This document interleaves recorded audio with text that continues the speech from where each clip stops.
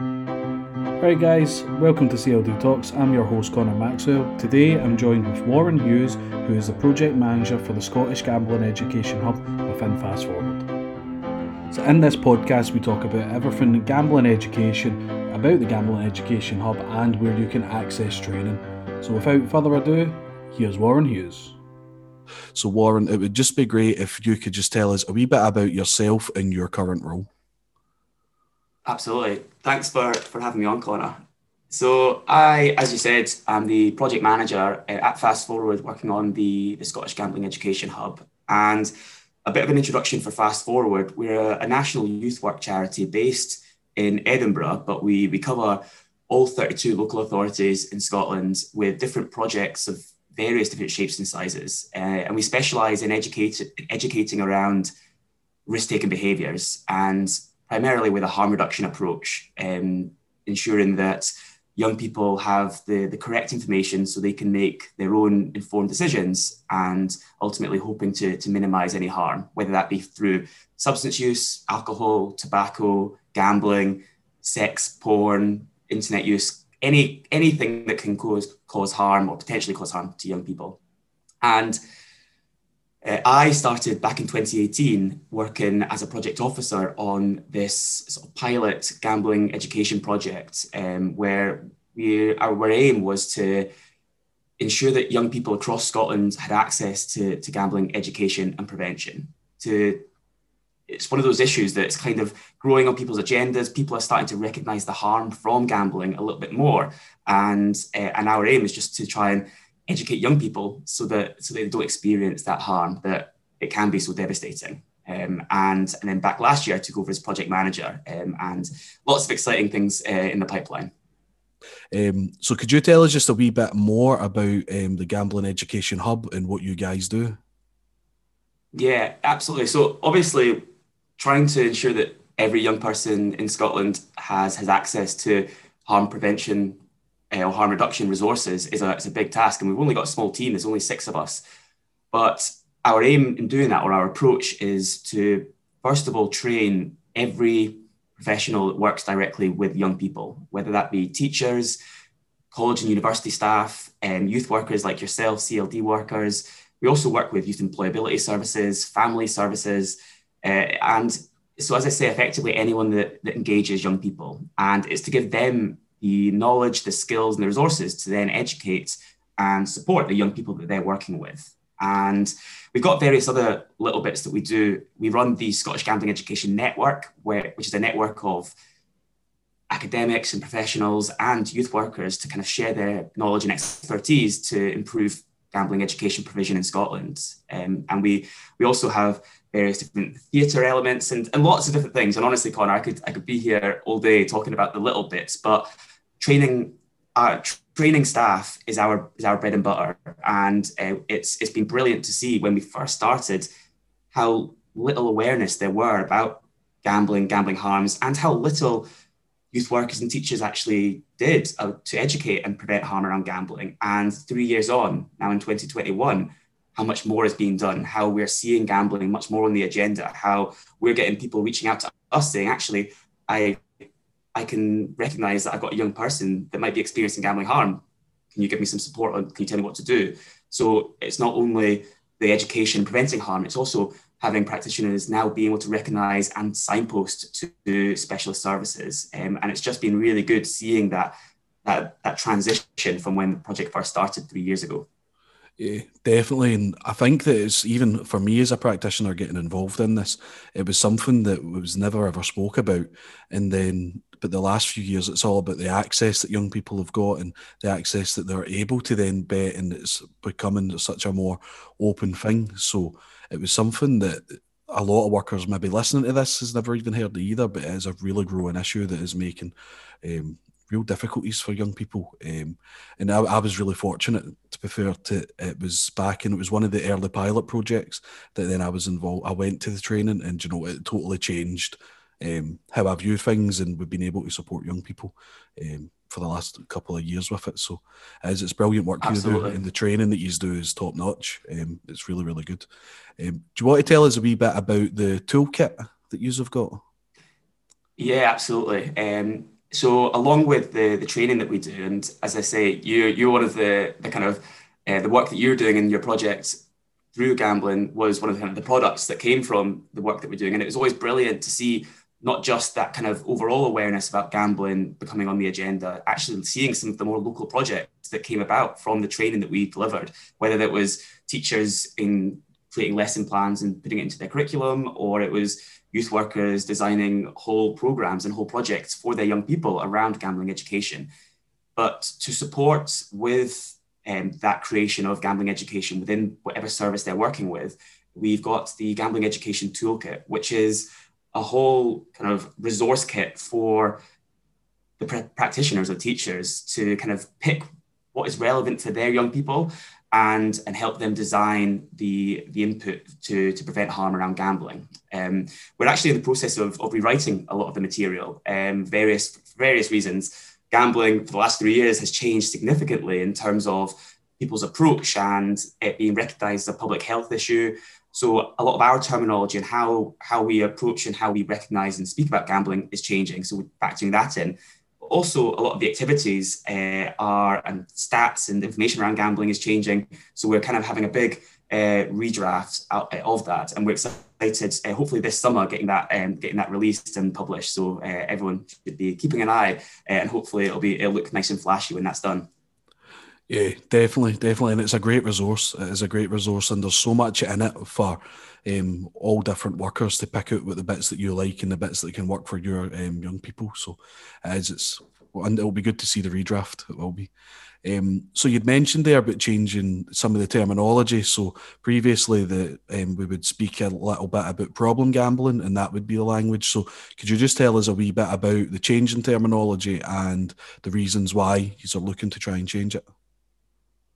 Yeah, it's an interesting one. It's quite a sensitive topic, but I find it personally incredibly interesting looking at terminology. And I think the language we use in youth work and CLD across the board is something that is ever changing. People are always exploring it, and we want to use language that promotes health and well-being, but minimizes stigma and shame, which can come from so many risk-taking behaviors or addictions as well. Even just as an example, looking at when we look at drugs and substance use, it was often used to be called substance abuse. And then generally what we've seen is people changing from substance abuse language to substance use or substance use disorder or substance misuse, and looking at how to change that to make sure that the individuals that are affected by these behaviors or the harms related to them are not feeling stigmatized and not feeling the shame that might interfere with their support or their recovery.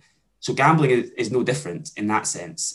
Often terms have been used such as problem gambling or someone described as a problem gambler.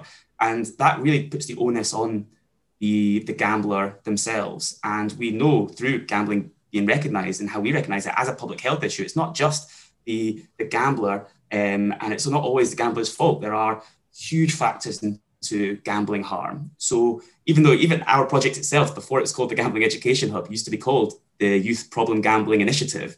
So it's we ourselves are changing, but we've shifted from that terminology. And now if somebody is experiencing an addiction, we would refer to that as the clinical term as a gambling disorder, which would be the harms that's come about to them directly, the adverse effects to the individual, and that's their addiction, that's their disorder. And it is recognized, gambling disorder is recognized as a mental health disorder in the DSM.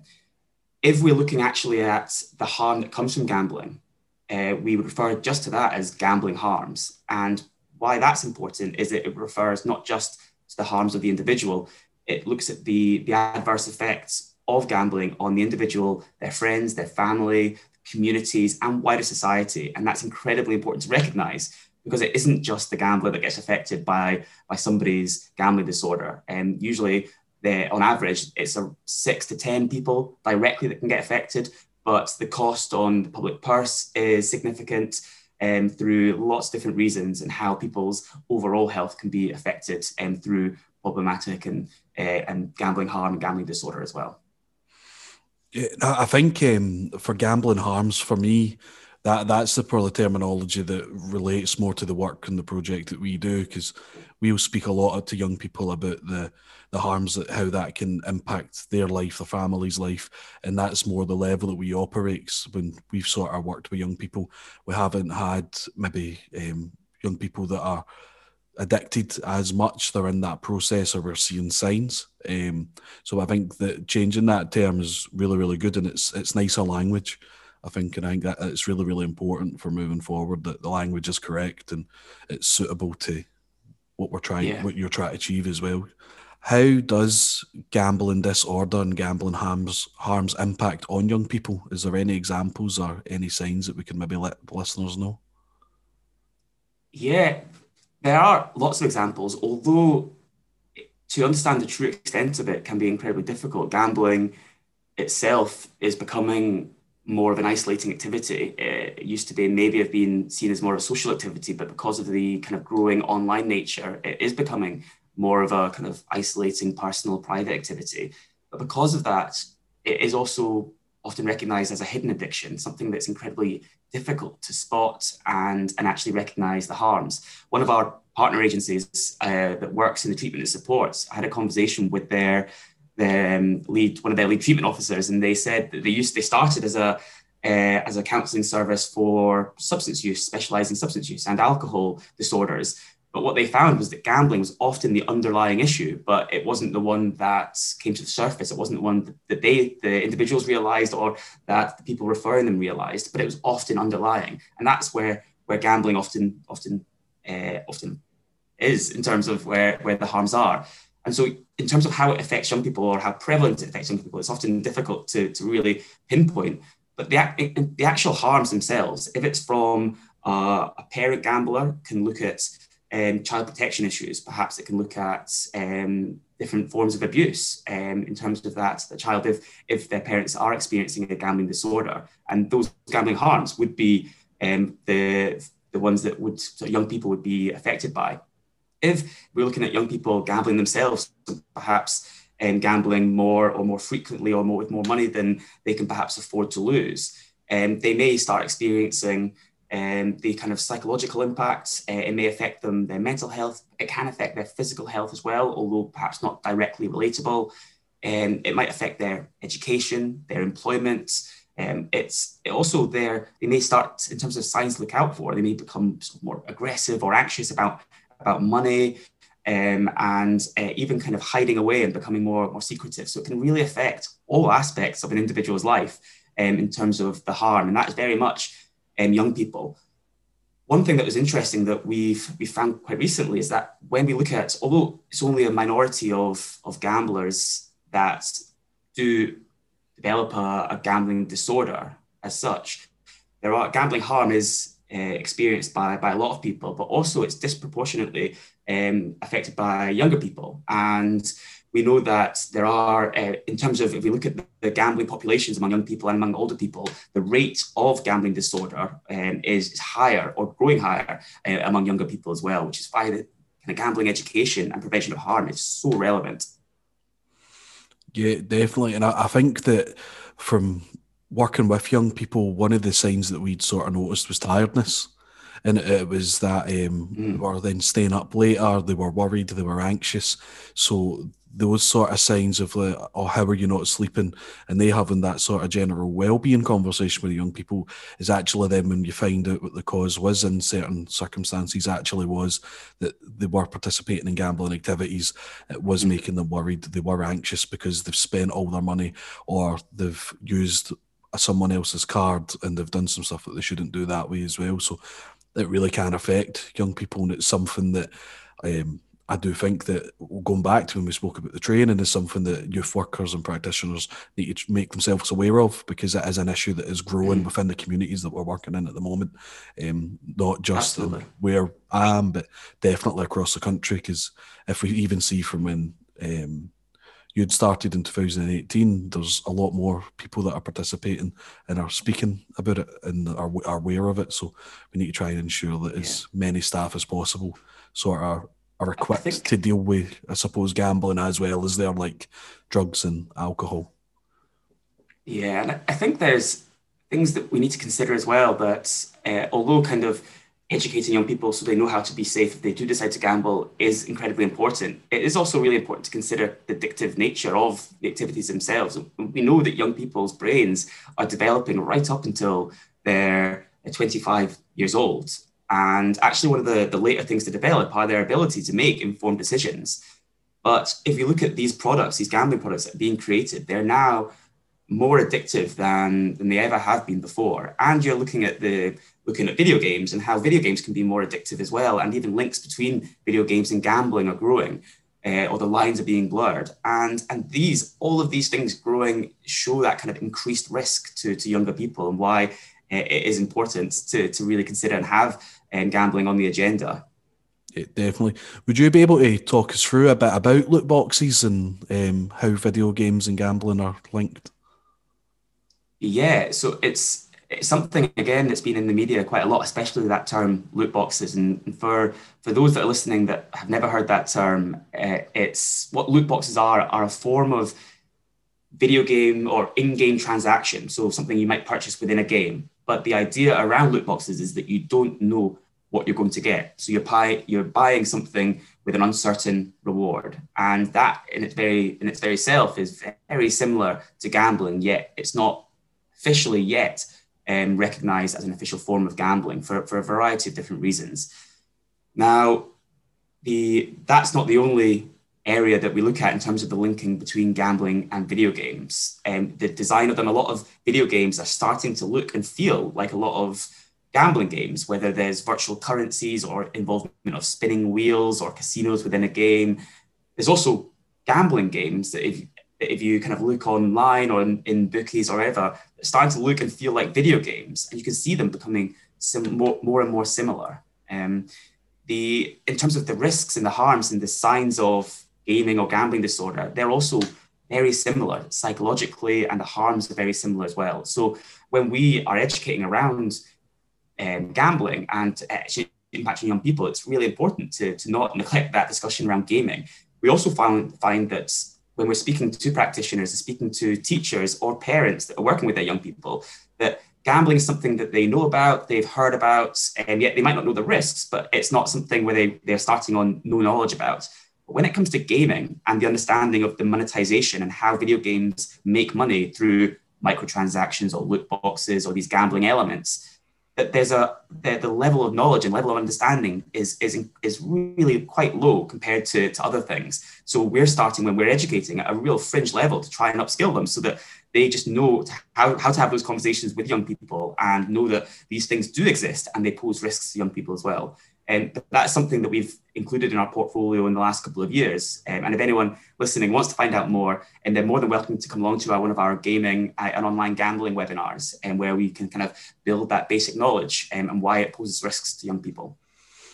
Yeah, definitely. And I think some of the things that have sort of happened that's been linked in is with FIFA, for an example, for working with young people. We've had different sessions and they've spent up to maybe £1,000 on loot boxes trying to get certain players. And they've seen maybe these stories in the media. They have been out there in the last number of years, but those are real issues and real circumstances that are happening to more and more young people as sort of time is going on. It's no longer, I suppose, maybe the minority that's happening with. It is happening a lot more.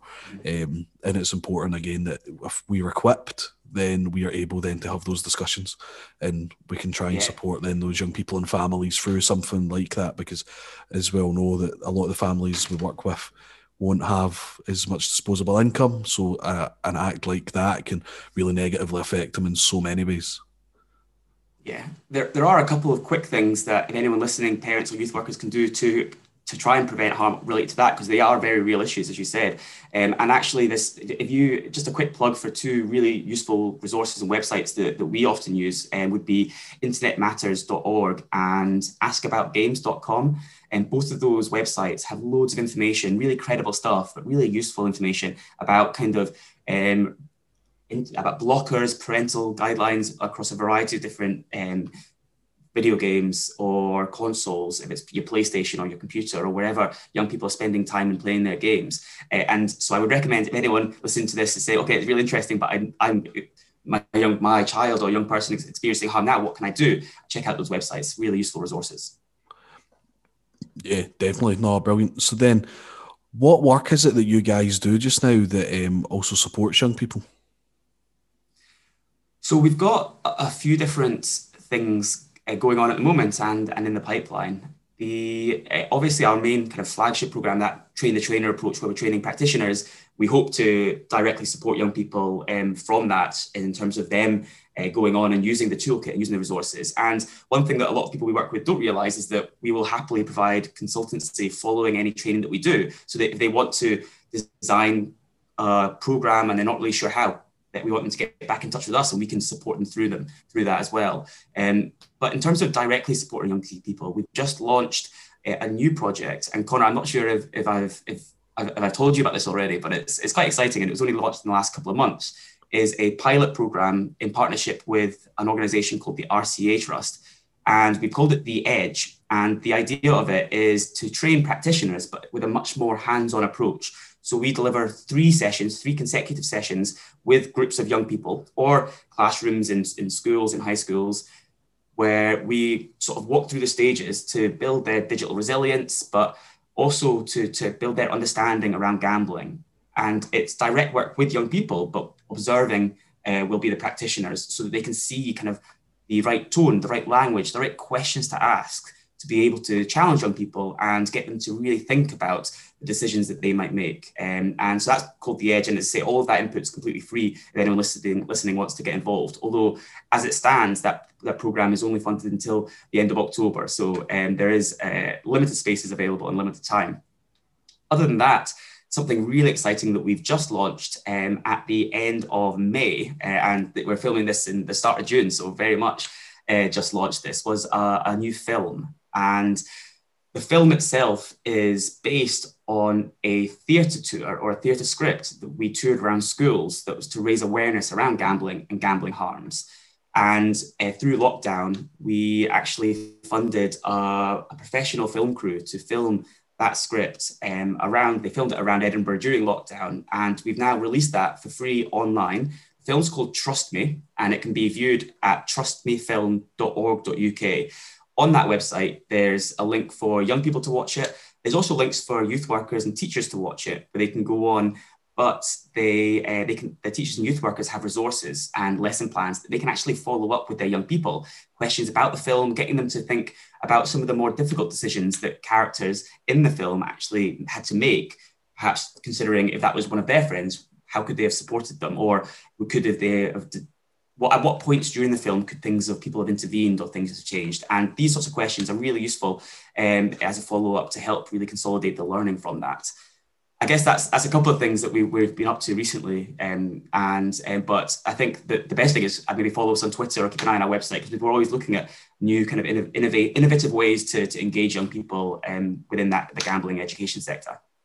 And the film's brilliant. It's really, really good. It's a great way, I think, for practitioners. I know it is. And it's such a great way for practitioners to really engage with young people in the conversation in such a natural way as well, rather than maybe just forcing it or bringing it up. It's brilliant. We launched it a couple of Thursdays ago, and we launched it with a live stream, and it streamed to over 60 high schools across Scotland, which was way more than we anticipated were going to come along. But we did a live Q&A, followed it, and I tell you, Con, I was nervous. I've been working on the theatre and the film for 3 years, and the live Q&A, I was hoping that we wouldn't just get terrible questions and a bad response. But following that, the first live screening and since people accessing the film online, the reception has been really positive, really fantastic. And so I'm glad to be a part of it. Oh, definitely, man. And I think hopefully as well, with youth clubs and youth groups coming back into more sort of face-to-face work as well, it will be something that will be utilised a lot more as well, because it's definitely there for a lot of everyone. Yeah. One of the reasons why we embedded it on the website was we were discussing about having some sort of resource pack, and what we really didn't want was just having a folder that sat in some person's office with a disc of the film and something that never actually gets used. We wanted something that could be utilised in an ongoing way and continued promotion of that. What would be great to chat to you or other CLD or youth workers about is what ways in which could be useful to kind of promote continued use of it, and how if there's any other support that we can provide. And so I might give you a ring at some point, Connor, to discuss that a bit further. Aye, definitely. Always happy to chat. Always happy to chat. Especially anything to help with the gambling stuff. I'm totally in. So you guys have got the Gambling Education Youth Fund. Is there any good examples of practice that you'd be able to share about that, and also let the people listening know what that is? Yeah, absolutely. So the Gambling Education Youth Fund is something that we've had since the very start of the programme, and it's an opportunity for local youth groups or just groups of young people to apply for up to £500 to kind of run their own local gambling education or prevention initiative. And some of the projects that have come out of it have just been fantastic, and it's been great to see as a result of the training, when we've trained their youth workers, that then they've gone on and promoted it among their young people, so much so that they wanted to create their own project. We had some people use some of the funding to get in touch with Sky Television Studios and create a kind of filmed news production that was sharing some of the gambling harms and how gambling harm can affect young people. We've had youth groups run quizzes, we've had them run awareness sessions around kind of loot boxes, running kind of football tournaments, loads of different things, all really creative in ways to raise that awareness among that local community and other young people and their parents as well, that gambling is an issue that affects young people. And is that still available as well? Can people still apply for that?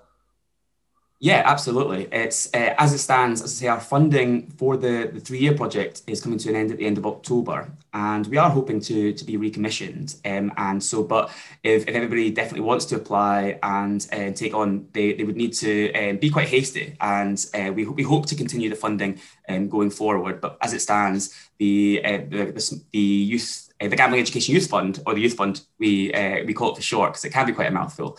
They can still apply for it, and we always look for kind of exciting new projects, anything that might be interesting or that we've not already thought about. We'd love to hear from you.